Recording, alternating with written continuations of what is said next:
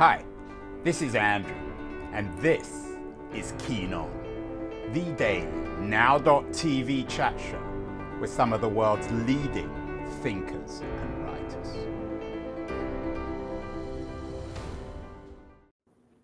Hello everybody, it's November the 18th on a chilly and damp afternoon in San Francisco. Yesterday I had the good fortune to go downtown for a physical interview with the distinguished science fiction writer Neal Stephenson. He has a new book out on the environment, on our global warming crisis, called Termination Shock. As so often with Stephenson, he's not a policy writer, he's a novelist. So he can be a little elliptical when it comes to fixing the planet. But he did talk about carbon capture and storage as one kind of solution. And he did suggest that perhaps billionaires like Jeff Bezos, who he's worked with, and Elon Musk have a role in carbon capture. In fact, this headline caught my attention. Musk is giving money to $250,000, which isn't a lot of money for Musk, to a seaweed-based carbon capture startup.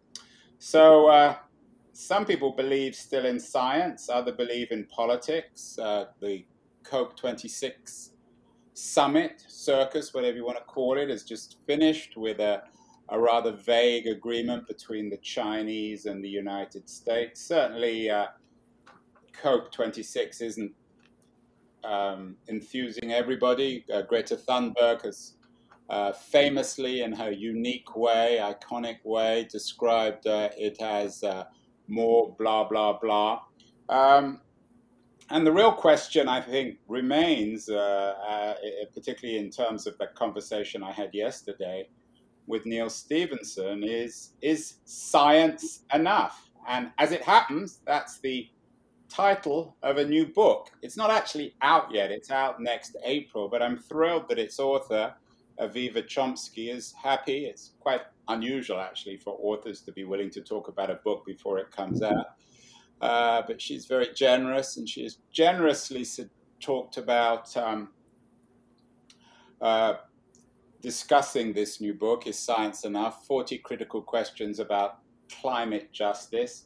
Avi is joining me from Salem in Massachusetts, just outside Boston.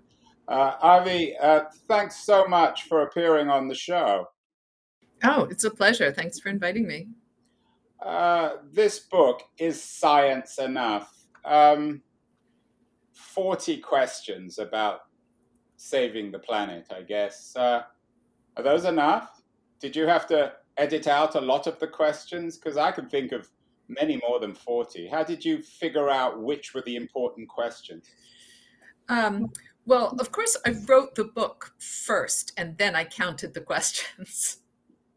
And there were 40. So, the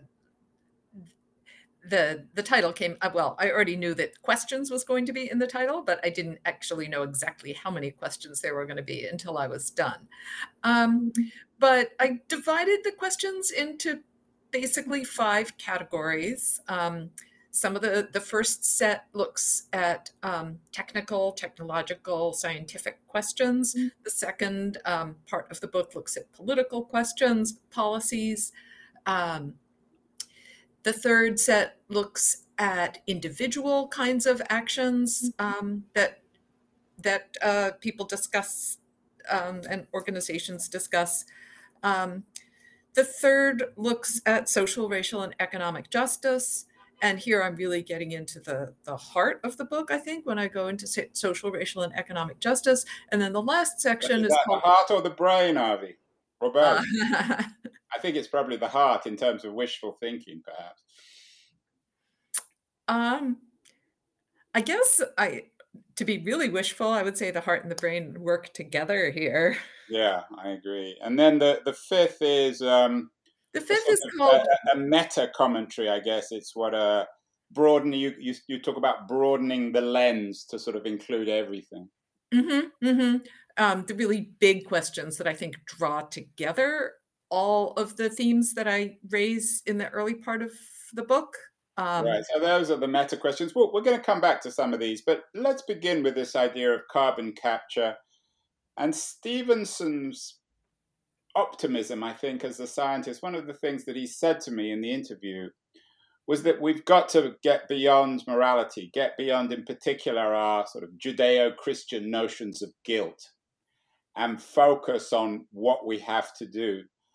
He's fairly optimistic, I think, as a scientist and as a science writer. Do you share his optimism about science essentially being enough? And do you agree with him that we need to get beyond our own sense of guilt with these things? so, first of all, the question that I titled the book with, is science enough? Um, I should start out by saying, of course, I believe in science. And I kind of take it for granted that readers of the book are going to be people who believe in science. That is, people who don't believe in the science of climate change are going to be reading other books. They aren't going to come to me. Well, one wonders, Avi, whether people who don't believe in science are able to read, are they? Oh, I know people who are able to read who don't believe in science. Um, so that's the starting point. That is, I think we take it for granted that I believe in science. And I certainly believe in the science of climate change. I believe in the science of vaccines. But that's taken for granted. But I also, and this is like one of the really strong arguments of the book, is that I believe that science is not enough. And just to look at an example that is very current in our world right now, in addition to climate change, and I'll go back to climate change in just a minute, the pandemic. So science brought us the vaccine, and I am 100% behind that and appreciative of it. But science is not enough, in that science can't distribute the vaccine. That requires policy, and policy is tied up. So, why is it that more people in the first world have received boosters than have people in the global south received first doses? That's a political question, not a scientific question.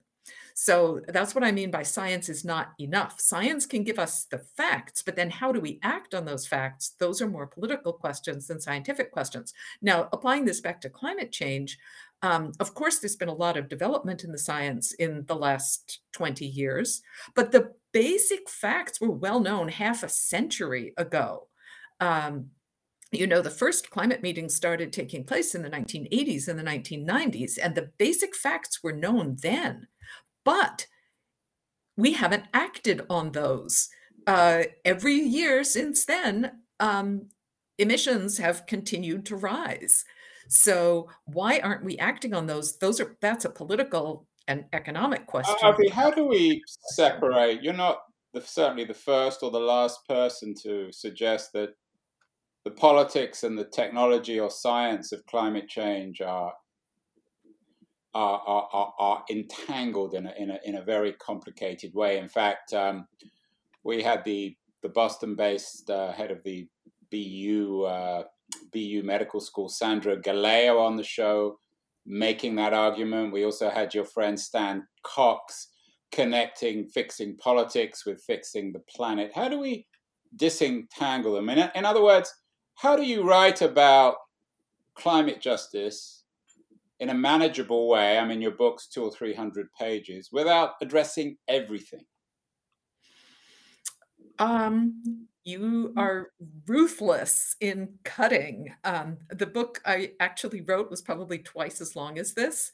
And when I proposed the idea to my editor at Beacon Press, she advised a book of 60,000 words. And I really liked that, because I wanted something that would be readable, something that would be accessible, something that I could assign to my students, that's something that would be affordable.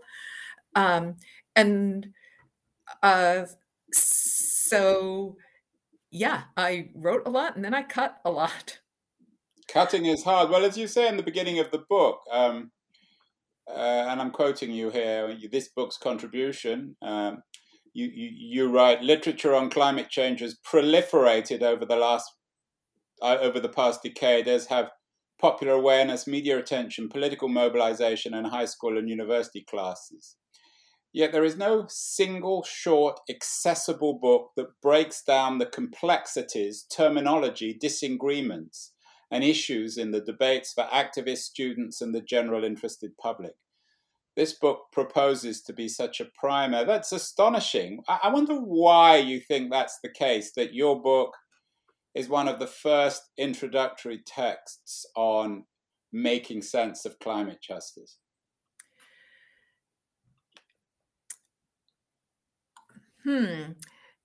So I guess one thing that I would say is that teaching at a regional state university has really helped me become a reader for the general public in a way that many academics aren't, because they're more immersed in more elite institutions and surrounded by very highly educated people all the time.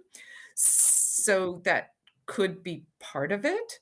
And this is not the first book that I've written for Beacon Press. The first couple of books that I wrote for Beacon were on immigration.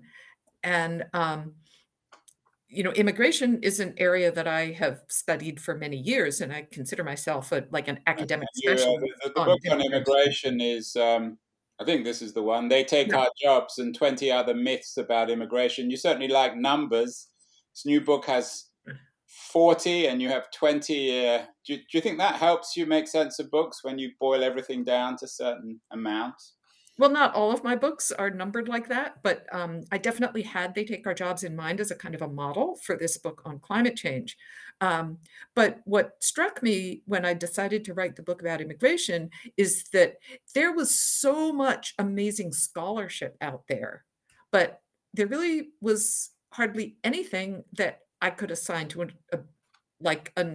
a first-year undergraduate class.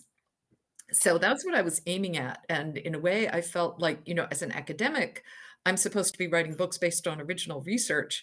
And my immigration book was not really based on original research. It was a work of synthesis, trying to make work that is well known in the scholarly community accessible to a more general public.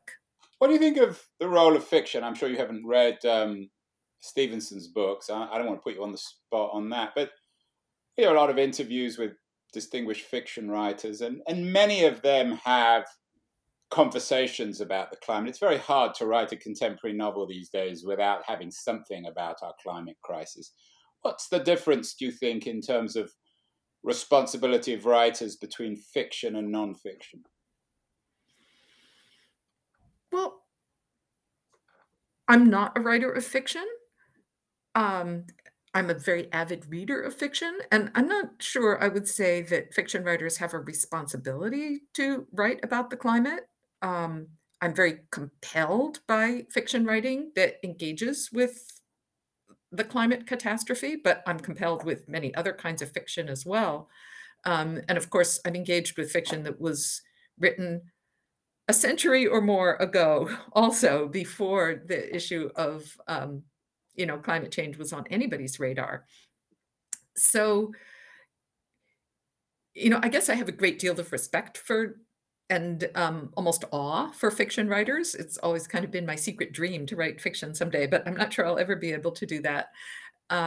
So I would really hesitate to say that fiction writers have a responsibility. And of course, nonfiction writers, there's amazing nonfiction in many different spheres that I think is really important. So I guess I wouldn't say that every nonfiction writer has a responsibility to write about climate change either. But I guess I did feel that there was a need for a book that really went to the very basics to enable ordinary people to feel confident in talking what they were talking about. Like, what were the Paris agreements? What was the Kyoto Accord? What is carbon capture? So there's a lot of terminology that people who are involved in climate activism are just so familiar with, but like, where do you go to find out all of these things? So I want to just kind of pull everything together in one place. I Yeah, did it's want to very say, valuable. And, I've done a lot of shows. I even have another show on the climate, but I found there was stuff in your book that I didn't really understand. We just sort of take a lot of these terms for granted, and often we're rather embarrassed if we don't understand them. So it's very valuable. I'm curious, Avi, we had Catherine Hayhoe on the show recently. I'm not sure if you're familiar with her new book, but she suggests that what we need to do is talk about climate change, particularly to people who don't necessarily agree with us. What do you think the role of conversation is in in trying to address this crisis?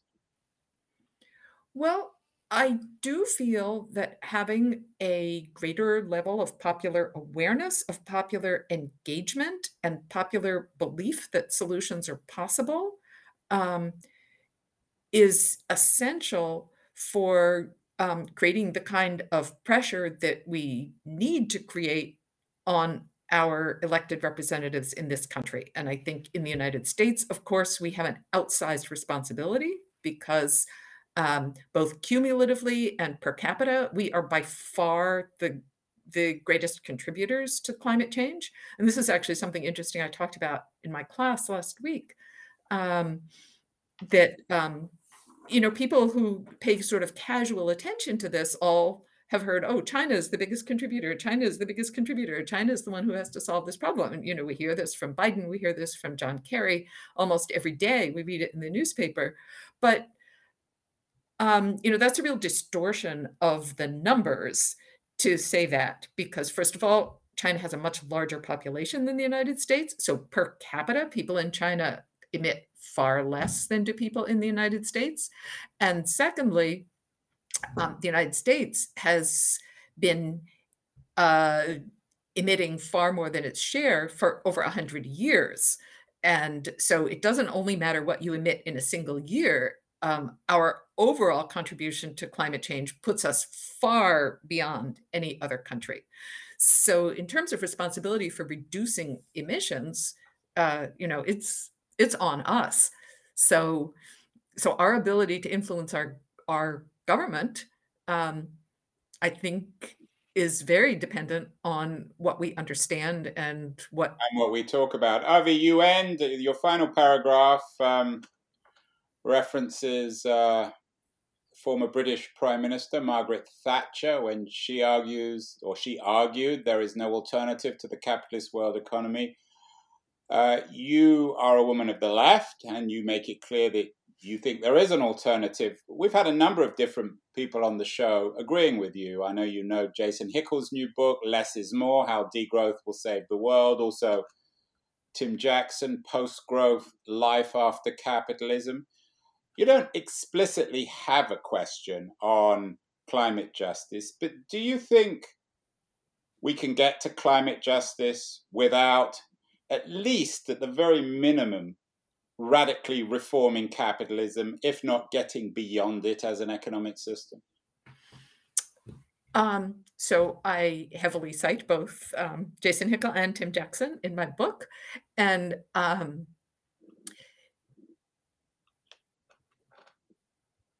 yeah, I mean, basically the first 3 sections of the book look at the kinds of solutions that are currently being pursued.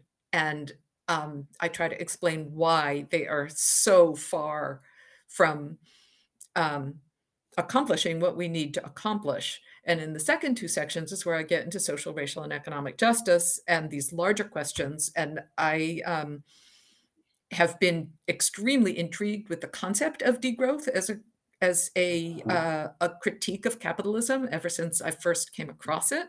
And an admirer of some of the founders of the degrowth school of economics before they even coined the term. No, absolutely, that we must have a global redistribution of resources. The high consuming countries and peoples of the world, whether it's the top 10% that Oxfam just identified, that if the top 10% continue to consume at the level that they're consuming, we're past 1.5, we're past 2 degrees, regardless of what the bottom 90% do. And the top 10% are also overwhelmingly live in the highly industrialized countries and overwhelmingly live in the United States. So that's the top global 10%. So, there's energy poverty in many parts of the world. There are people who desperately need access to things like clean water and minimal electricity services. So the fact that we in the United States in particular overuse our fair share so egregiously, that has to change. And that kind of redistribution is like, it's not just socialism in one country, it's redistribution on a global level. And you can't do that under capitalism. Capitalism's about accumulation. And that's why we've accumulated and consumed so much. Avi, not everyone, even on the left, I think, agree with you. I had the French economist Lucas Chancel on the show a year or two ago, and he makes the argument that one of the reasons why anti-environmentalism is so popular in populist movements like the Yellow Jackets in France and perhaps amongst the Trump people in the United States is that there's so much injustice in the first place, and the poor don't really trust the wealthy intelligentsia on the coast to come up with solutions. Plus the fact that, of course, as people like Joe Manchin have implied, many of the working poor do the dirty jobs. And if you radically transform the economy, then you're going to take away their jobs too. What would you make of that kind of critique? Well, first of all, the global poor, not only have they not contributed anything to climate change, they also are the most vulnerable to the effects of climate change. That is, they don't have the resources. They tend to live in more fragile environments, whether urban or rural poor, and they don't have the resources to protect themselves from climate change. So when we talk about adaptation, it's really adaptation for the rich and powerful. And another aspect of this adaptation for the rich and powerful in the work of Todd Miller and others, but looks at how much the national security apparatuses of the United States and Europe understand that climate change is uprooting and dispossessing and putting in peril the global poor, the poor in the global South. And that's why, even while there's climate denialism going on, like in the Trump administration, the Pentagon and the Department of Homeland Security are demanding and receiving resources to adapt to climate change by building walls and by militarizing borders. And they're very clear cut about the threat that climate change poses to national security, so-called, in the form of climate refugees desperately fleeing their countries to come to the United States.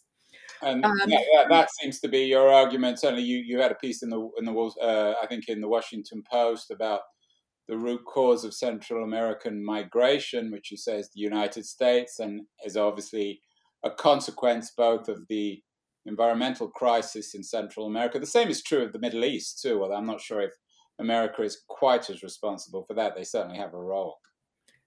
Well, we have played an enormous role in arming the countries of the Middle East, so.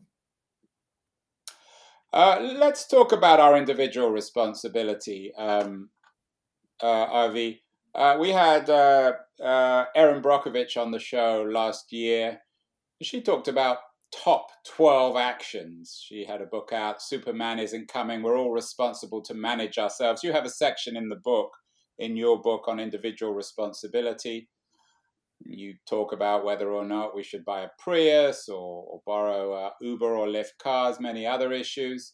What's your sense of the top one or two issues when it comes to personal responsibility in terms of addressing climate justice?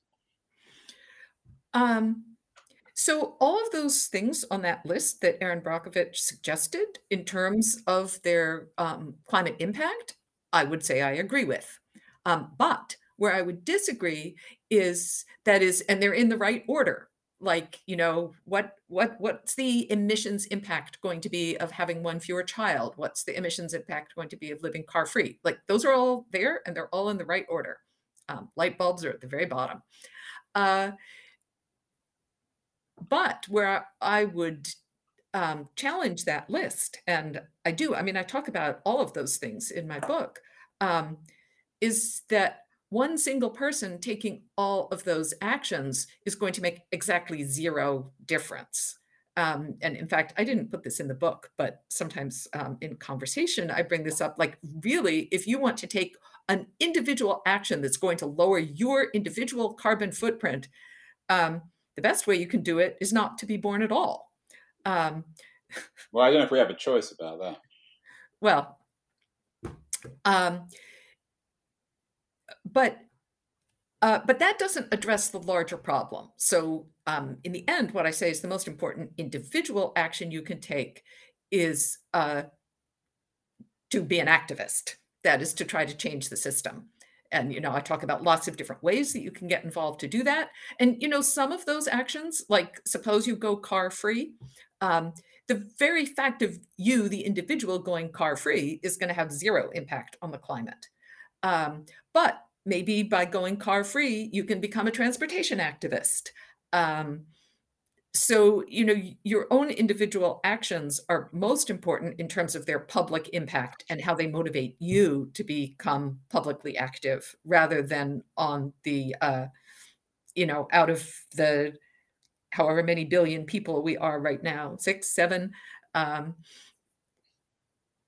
changing what one of those does, even, and, if you're Jeff Bezos, avoiding your space flight might. That goes without saying. Avi, some people might be watching this and saying, "Oh my God, we got another Chomsky telling us to be activists." Do you think that the left itself needs to rethink itself in the face of climate crisis? Have there been issues that force people on the left, like yourself and Jason Hickel and Tim Jackson and so many others, to rethink their understanding? I'm also curious about your father, Noam Chomsky, of course. I mean, you don't speak for him, but I'm curious, has the climate crisis resulted in a degree of crisis on the left? After all, labor, capitalism, they're not quite as central as they were, or perhaps they are.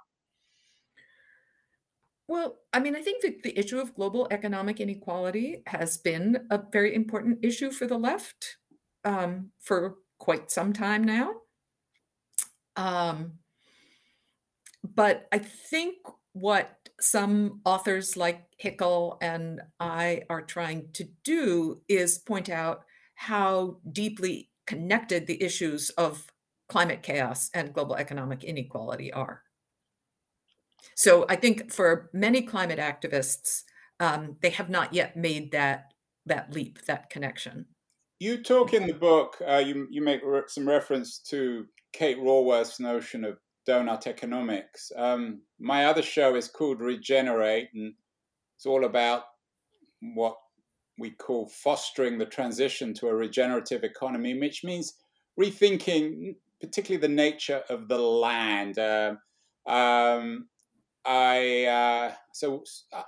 curious, do you think that Raworth's notion of economics, and particularly of rethinking the land, of perhaps rewilding the land and going back to a new kind of agriculture, do you think that that is a credible argument in the face of global warming?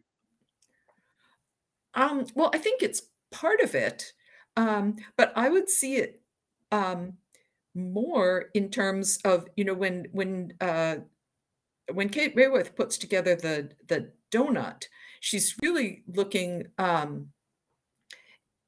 this idea that that the economy should not be about producing as much as possible and growing, that we need to think of the economy as having an outer rim and an inner rim. So the inner rim is when the economy is not producing enough to satisfy basic needs. The inner circle is the satisfaction of basic needs. So the economy has to be big enough to satisfy basic human needs for healthcare, for education, and she, uh, lists certain basic human needs that everyone on the planet has a right to. Um, but if the economy, the outer rim of the donut, is uh, environmental destruction on a number of different grounds, which some of which she takes from the Stockholm Environmental Institute that has put together this idea of planetary boundaries. From a scientific perspective, she's an economist, Rayworth, so she's using the science to talk about economic change. But I think the idea of the donut or the planetary boundaries is a really compelling one, in that instead of saying that the purpose of the economy is simply to produce as much as possible, the purpose of the economy is to distribute, to produce as little as possible, in terms of the environmental destruction that all production entails, and to distribute it so that we can meet the basic human needs of the whole planet. Avi, I'm talking to you from Silicon Valley, and where people now are talking endlessly about something we call out here Web3, which is a new kind of peer-to-peer economy, perhaps reflected in cryptocurrency and other rather anarchic restructuring of business and of life. I also, we talked about David Graeber's new book. He's unfortunately no longer with us, The Dawn of Everything, which reflects a new thinking of anarchism. Do you think that Silicon Valley can help address these issues with restructuring the internet, restructuring digital infrastructure with radical new initiatives like cryptocurrency, or is that just more of the same capitalism dressed up in collaborative clothing? I would say, as it's currently structured, Silicon Valley is not going to bring us any solutions. And I don't actually talk about cryptocurrency in the book, but the mining of cryptocurrency is a huge energy drain. It is based 100% on fossil fuels. So the idea that there's this clean technological economy that is not based on the exploitation of labor and the exploitation of nature, that's not happening in Silicon Valley. Like, who's cleaning the campuses? Who's mining the lithium for the batteries? Who's dealing with the toxic e-waste? Silicon Valley, in a technological sense, is not the answer. And I do have a section on Uber and Lyft, talking about how they use this, this terminology of a sharing economy, but there's nothing shared about Uber and Lyft. It's a purely money-making operation that exploits workers and pollutes the environment. We do have a kind of ride sharing that already existed before Uber and Lyft. It's called public transportation. Some of the solutions are just like so obvious and so basic. And if we let ourselves get carried away with these, technological fantasies, we lose track of what is it that we're actually trying to do.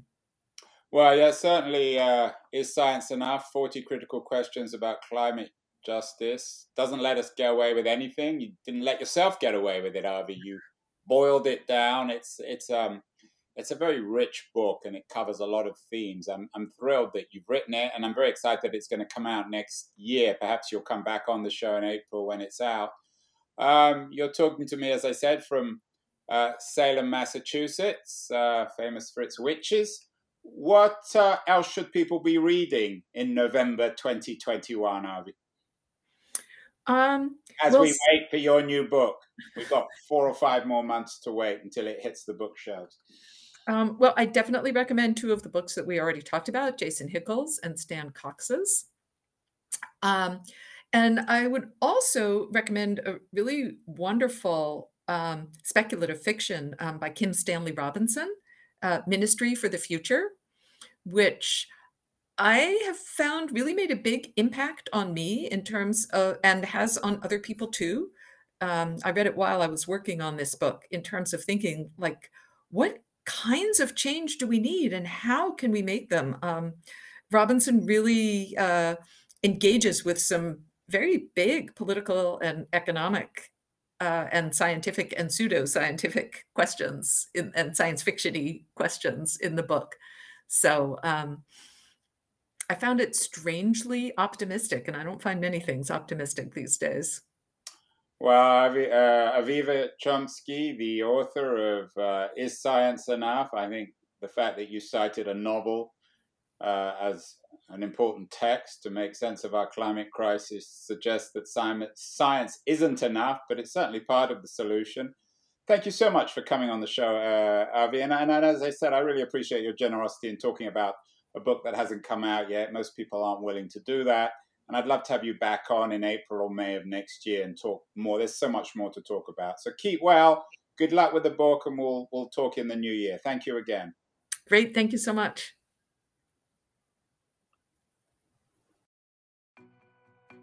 Thanks so much for watching this Keen On show. I hope you were inspired in some way.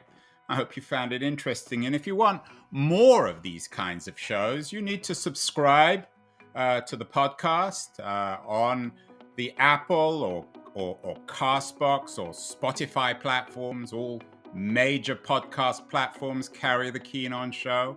Or you can also watch live on my Twitter page, my LinkedIn network, or on LitHub's Facebook Live page. I also hope you'll decide to follow me on Substack. I have a newsletter on Substack in which I develop and expand on a lot of the themes we discuss in the Keen On show. And I hope you'll also follow up with me personally, perhaps to give suggestions for future shows. You might email me at a.keen@me.com. Or you may also email me with suggestions about potential guests. I'm very open, very eager, in fact, to have requests, ideas of people with interesting new books and projects which I need to talk about. So thanks so much again for watching Keen On. I'm thrilled that you're a member of our community, and I'll look forward to hearing from you in the not too distant future.